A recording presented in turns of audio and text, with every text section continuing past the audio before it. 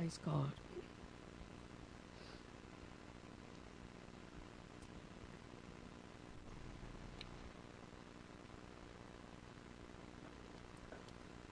If we could turn in our Bibles to Psalm 14, verse 139.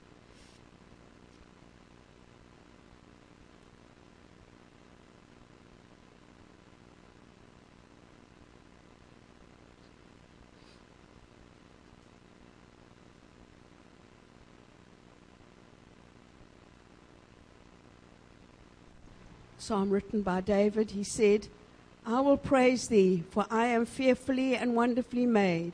Marvelous are thy works, and that my soul knoweth right well. Looking at and reflecting upon God's marvelous works and his creation, it must surely overflow into praise. When we recognize the hand of God, the wonder and intricacies of creation of man, it surely brings forth awe, amazement, adoration, and thanksgiving. When we think how man is put together and how man functions, it's absolutely amazing. We can give God thanks, and we can recognize the wonderful hand of God in that creation. A commentary of the words, for I am fearfully and wonderfully made, says that the wonderfulness of the human mechanism is so great that if realized, it produces a sensation of fear. It has been said that if we could see one half of what is going on within us, we would not dare to move. If we could see just one half, even a fraction of what's going on in us. Extracts from a study reads, chemically, the body is unequaled for complexity. Each one of its 30 trillion cells is a mini chemical factory which performs about 10,000 chemical functions. And every cell has 1 trillion bits of data, which would be equal to every letter in 10 million books. Each cell also replaces itself every 7 years, and each one is independent, yet it cooperates with millions of other cells in the body. The body's billions of parts all work together as a team. Its 206 bones provide the framework, and its 639 muscles enable it to move with incredible split-second timing.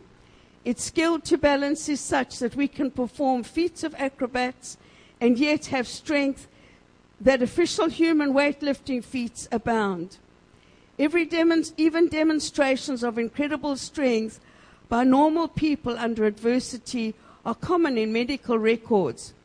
Maxwell Rogers once lifted the end of a 3,600 pound or a 1,630 kilogram car. The jack which had been holding the car up fell, and the car collapsed onto his son. So he raised that car all by himself. It's amazing what the strength of the human can produce. Amen. The human brain and nervous system is the most complex arrangement of matter anywhere in the universe.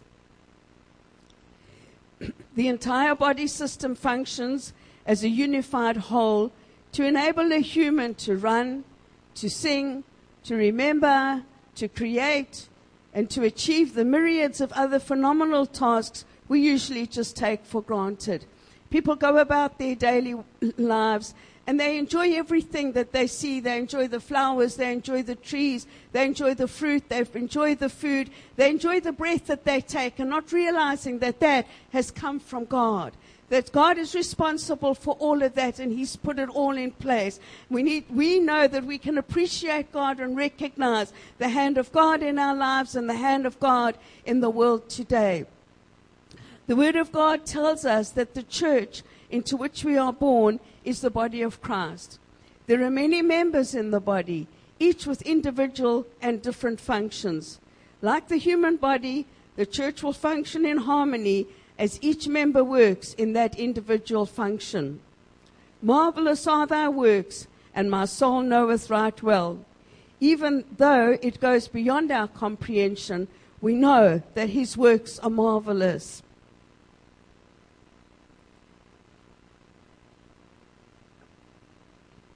We do need to take time to reflect on the marvelous works of God and on how wonderful He is. what he means to us, and realize our dependency upon him. He is love. He is the Prince of Peace. He is our provider. He is Alpha and Omega. He is the first and the last. He is our very present help in time of trouble. He is our Savior and Redeemer, and the author and the finisher of our faith. He is good, and his mercy endures forever. Amen. Hallelujah. The Old Testament tells us that once a year, on the Day of Atonement, the blood of the animal sacrifice was taken by the high priest into the Holy of Holies and placed upon the mercy seat where God's judgment took place. If the sacrifice was accepted by God, the sins of the children of Israel were rolled forward for a year until the next Day of Atonement. Since Jesus Christ died for our sins, we no longer need to present animal sacrifices to God, but once a year to God, but we still need his mercy. We will always need his mercy. And if we need to, we can go daily and fall upon his mercy, repent and receive his forgiveness. Amen. One of my very, very favorite scriptures is 1 John chapter 1 verse 9, which says, if we confess our sins, he is faithful and just to forgive us our sins and to cleanse us from all unrighteousness. Something about sin that makes us dirty, amen. Something about sin is something that God can't look unto. He has to have it cleansed from us, amen. And that cleansing takes place from the sin. If there is any sin or wrongdoing in our lives, as long as we ask God to forgive us, as long as we repent on that, if we don't repent of it and ask God to forgive us, that stain of sin will remain with us. So the mercy of God endureth forever. Every single day we can go to God. We can go to him any time of the day, confess our sin and ask him to forgive us and to cleanse us from unrighteousness. God cares about us. God has a will for our lives. God has a destiny for each and every one of us. And if we do it God's way, we will be happy and we will be right with the Lord.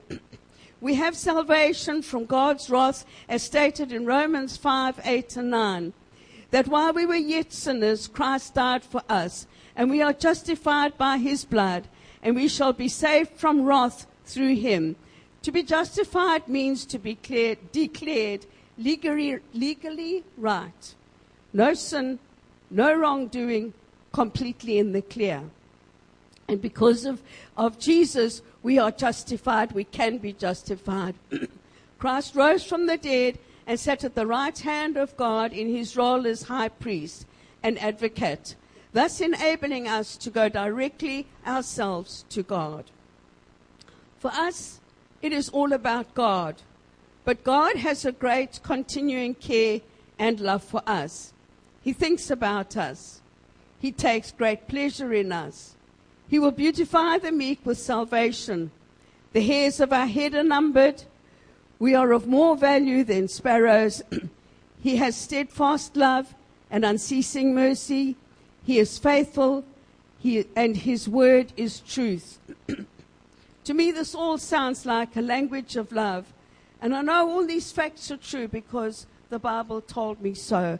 I get all of this information, all these facts, all these wonderful things and more from the Bible. The Bible told me so. We can stand on the word of the Lord. We can stand on God's word. It is truth and it is powerful.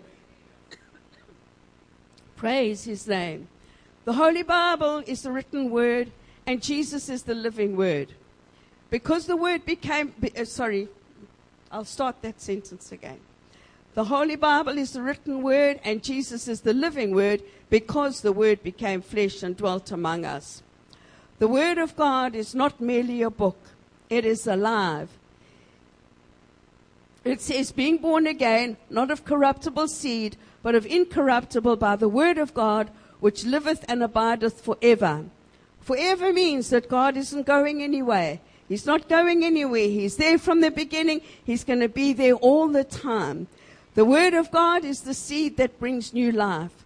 There is inherent divine power in the word of God, which brings about spiritual birth in the hearts of those who receive it by faith.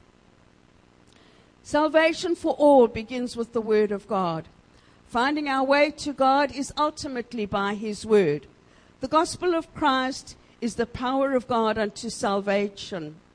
Preachers, teachers, and evangelists who lead souls to salvation obtain all their teaching and preaching material from the Bible. Anyone looking for salvation will be told, let's see what the Bible says. Let's read what the Bible says. The definition of salvation is deliverance from sin and its consequences brought about by faith in Christ.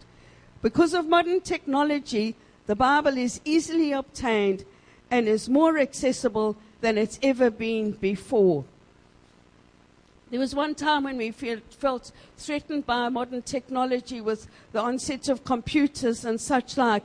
But for God, for obtaining the Bible and the Word of God and teachings, there's any manner of methods that we can obtain that through the technology. It's amazing, and Bibles are accessible all over the world through technology. Our ultimate goal is to get to heaven, and the Bible provides the specific instructions on how to get there. But we won't arrive there without a day-by-day journey. Right at the beginning of our journey, in discovering God, we would go to Genesis, and in the 3rd verse of chapter 1 we read that He spoke, "Let there be light," and there was light. We learn several things from this scripture. God is powerful. His word is powerful. He is sovereign and has authority over everything. The first 3 chapters of Genesis are packed with information, and we learn that God knows what is best for us, that He has created us. He requires obedience. He cannot tolerate sin. He casts man out from His presence because sin causes man to be separated from Him. He cannot accept man's methods to cover sin, and He provides promises a way for man to be cleansed, forgiven, and restored to a right relationship with Him. That's all in the first 2 chapters of Genesis. All of that information. God is our creator, and He's our redeemer, and He's our healer and deliverer. God had an established relationship with Adam and Eve, and He communicated with them daily by speaking to them. Adam and Eve had the awesome experience of hearing the voice of God. In Genesis chapter 3 and 8 it says, "And they heard the voice of the Lord God walking in the garden in the cool of the day. And Adam and his wife hid themselves from the presence of the Lord God amongst the trees." And verse 9 says, "And the Lord called unto Adam and said unto him, Where art thou?" They had fallen into sin, and they hid themselves away from the Lord. They didn't want to face God after they had fallen into sin. But God knew exactly everything that had taken place. He still continued with them. He still spoke to them. He still wanted to have that relationship. God speaks to us through His written word, and we can spend time daily with Him by reading His word. As we know, Adam and Eve fell into sin, and we all suffer the consequences of their disobedience. But we read in the Bible that we can hide the Word of God in our hearts to help us not to sin against Him. If we were to receive all doctrine, reproof, correction, and instruction in righteousness verbally, it would be too hard for us to contain, to understand, to remember, and to follow. So thankfully, we are given the written Word. We can read the Word again and again, meditate, learn, ponder, and be spiritually fed.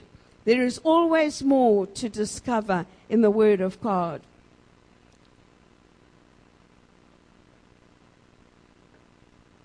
I relate an interesting conversation between a pastor of a Presbyterian church who is also a Bible teacher named John Mitchell, and Dr. Campbell Morgan, an older seasoned preacher. John Mitchell heard Dr. Morgan preach, and he was impressed at how well Dr. Morgan knew his text. He asked Dr. Morgan how he understood the scriptures so well. Dr. Morgan said, "If I told you, you wouldn't do it." The younger man insisted. Just try me, he said. Just try me. Dr. Morgan explained, before I study a book, I read it 50 times. That is an extreme. But that's what he did, that he could understand and get into the word of the Lord. There's always something in the word that we already have deeper and deeper and deeper. Oh, the depths of the riches, both of the wisdom and knowledge of God. How unsearchable are his judgment and his ways past finding out. The Bible reads as a factual account of real events, places, people, and dialogue. Historians and archaeologists have repeatedly confirmed its authenticity. There's no obligation upon the reader to agree, to like, to follow, or even believe the Bible, but indisputably, it is God's infallible word. In spite of the fact that the Bible was written over a span of 1,500 years by 40 writers, there are no errors or contradictions. Although there are 40 writers, there is only one author, and that author is God. Those 40 writers were all inspired by God. There's one central message consistently carried by all 40 writers of the Bible, and that is God, who created us all, desires a relationship with us, and he calls us to know him and to trust him. Amen. All scripture is given by inspiration of God, and one such inspired man was Isaiah, who wrote in Isaiah chapter 61, verses 1 and 2. The Spirit of God is upon me, because the Lord hath anointed me to preach good tidings unto the meek. He hath sent me to bind up the brokenhearted, to proclaim liberty to the captives, and the opening of the prison to them that are bound, to proclaim the acceptable year of the Lord, and the day of vengeance of our God, to comfort all that mourn. The wonderful, wonderful scripture. And this was a prophetic writing foretelling Jesus. Then more than 700 years later, Jesus comes along in fulfillment of this scripture. He comes to Nazareth where he had been brought up.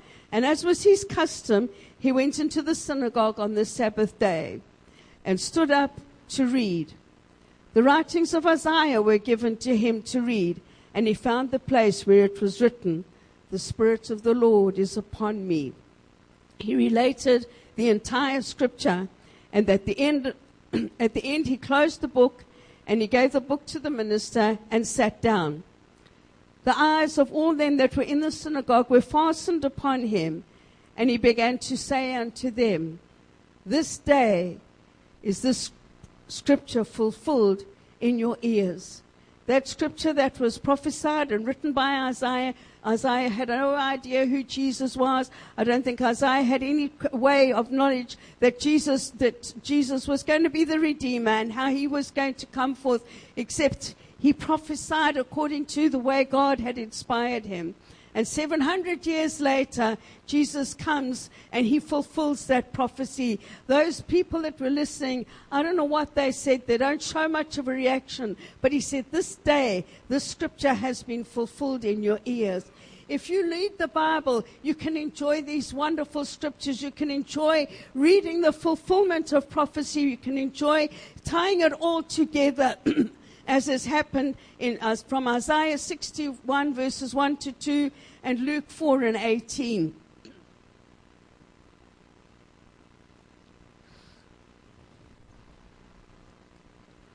This fulfillment is the first mention of the promised Redeemer that God gave in Genesis chapter 3 and 15 by the seed of the woman.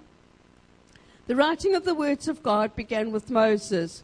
The commandments were written on stone with the finger of God. They were not to be lost or destroyed. And God gave instructions to Moses for the Ark of the Covenant to be built, wherein the tablets of stone would be kept in the Holy of Holies. God required an absolute holy place to protect and keep the commandments. The ark was a rectangular wooden chest made of acacia wood and overlaid with pure gold inside and out. It had a gold molding or crown around the top. The lid of the Ark of the Covenant is the mercy seat. The Ark of the Covenant was a picture of Jesus Christ, the Messiah. The acacia wood speaks of the humanity of Jesus. The crown of gold around the top of the ark speaks of the Lord, of Jesus, the Lord of Lords and King of Kings. The unbroken tables of stone speak of Jesus as the one who perfectly kept the law and never broke God's commandments. The ark was carried by the Levites shoulder high and went before the people who followed. We follow Jesus. A study of the tabernacle definitely will absolutely strengthen your faith in the Bible. It's an amazing study.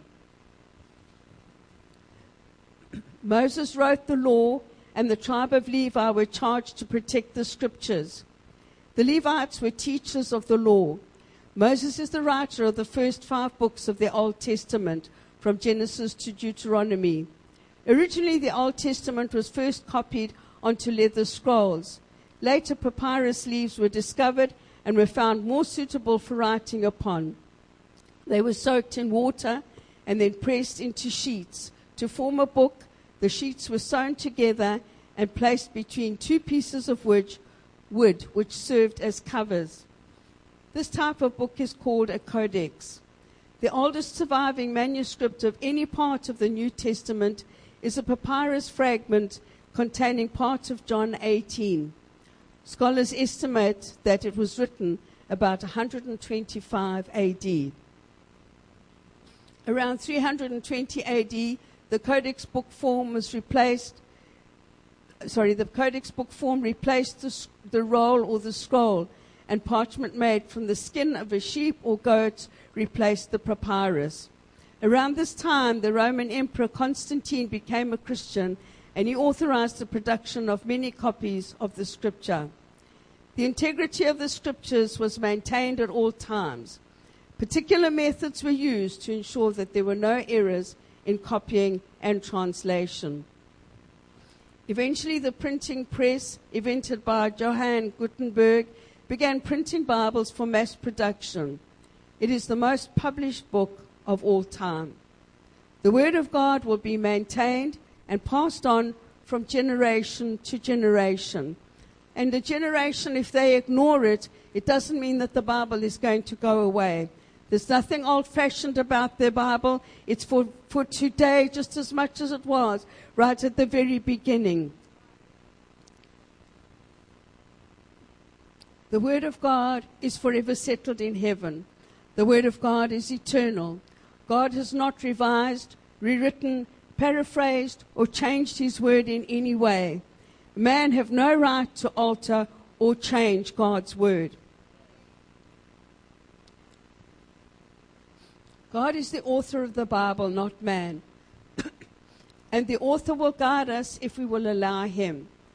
People try to escape reading the Bible because the Bible shows up thoughts and deeds which are to be reproved, and sometimes can be hard to face up to. But Bible reading should be a regular practice. In Hebrews chapter 4 and 12, if you'd like to turn there with me, Hebrews chapter 4 and 12.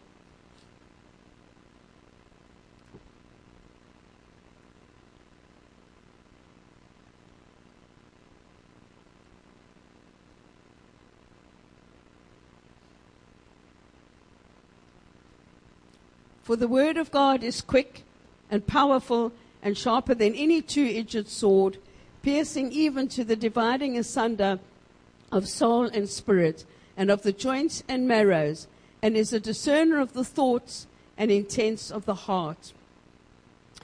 At the beginning, we did quite a long study on the intricacies of humanity, how we were created and how we were made and put together.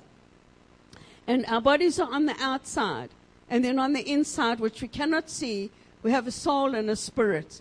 I don't know how it actually works all together, but the Bible says that they're there, the soul and the spirit. The soul and the spirit are obviously very close in proximity to each other. In fact, they're probably touching each other. But it takes the word of God to divide the soul and the spirit. From time to time, we would experience some problems within our soul or our spirit, and we would need a diagnosis and a remedy. Sometimes people take these needs to a human doctor who cannot provide any solutions. Despite all the modern diagnostic machinery such as X-rays, ultrasound, MRI, CT scans, which all penetrate deep into the body, nothing can get to the soul and the spirit. Only the Word of God. And that nothing can provide an examination of the soul and the spirit except God.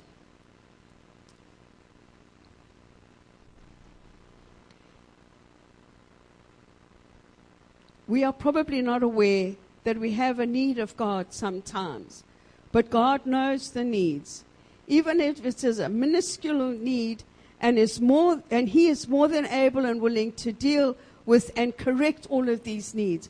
God wants to get into our hearts. God wants to get into our lives and help us so that we can follow Him and go to where He is going to be with us in heaven forevermore. And the Word of God is going to penetrate into our lives and bring these things out that God can heal us and correct us. We can walk around with not realizing that we have a need deep down inside. But the Word of God is going to penetrate and start drawing these things out that God can deal with them and correct them, make a diagnosis and give a remedy to those needs. The Bible says that even the thoughts and intentions of our hearts may need attention. God gets it right any time. There's no misdiagnosis, no hits or misses. He gets it right every time. The Word of God is His instrument in cleansing and renewal. I don't know how you feel tonight, but I want to be right with God. I want Him to be pleased with me. And I know that there's a struggle because I have this humanity that keeps pulling me away. But I want to be right with God. And even though it can hurt, and even though it can be very hard, I want God to penetrate. I want His Word to go deep down into my life. I want Him to show me what needs to be changed. I want to go to Him and ask Him to give me the strength and the ability to change those things. I don't want to be unpleasing to the Lord. I want to get to heaven. I want to follow God all the way to heaven. I want to find my way there. And I know that if there's anything wrong in my life, I'm not going to be able to get there. The Bible is going to teach me how to get to heaven. The Bible is going to teach me the thoughts that I should have, the conversations that I should have, what I should wear. The Bible is going to teach me how I should be honest, how I should be not dishonest. He's going to teach me, the Bible's going to teach me all of those things. And I want to know them. And I want to be pleasing unto the Lord. And I want to go to heaven. Amen. Could I have the piano, please? The Bible says that man shall not live by bread alone, but by every word that proceeds out of the mouth of God. Our bodies are destructible and will not get into heaven, but our spirit will return to God who gave it to us. Natural food will not help us in our spirit. God's word is a lamp and a light to guide our footsteps here on earth all the way to heaven. We can never give more attention to the Word of God than God has given Himself. He has gone to great lengths to make sure that His Word gets to us. To finish our journey on this earth and to get to heaven, let us follow Jesus, who says, "Let not your heart be troubled. You believe in God, believe also in me. In my Father's house are many mansions. If it were not so, I would have told you. I go to prepare a place for you. And if I go and prepare a place for you, I will come again and receive you unto myself, that where I am, there ye may be also. And whither I go, you know, and the way you know." Hallelujah. If we follow Jesus, all that He was on this earth, all that He showed, all that He taught, all that He demonstrated, we will get from here to eternity. Amen. Could we have a song, please? Hallelujah.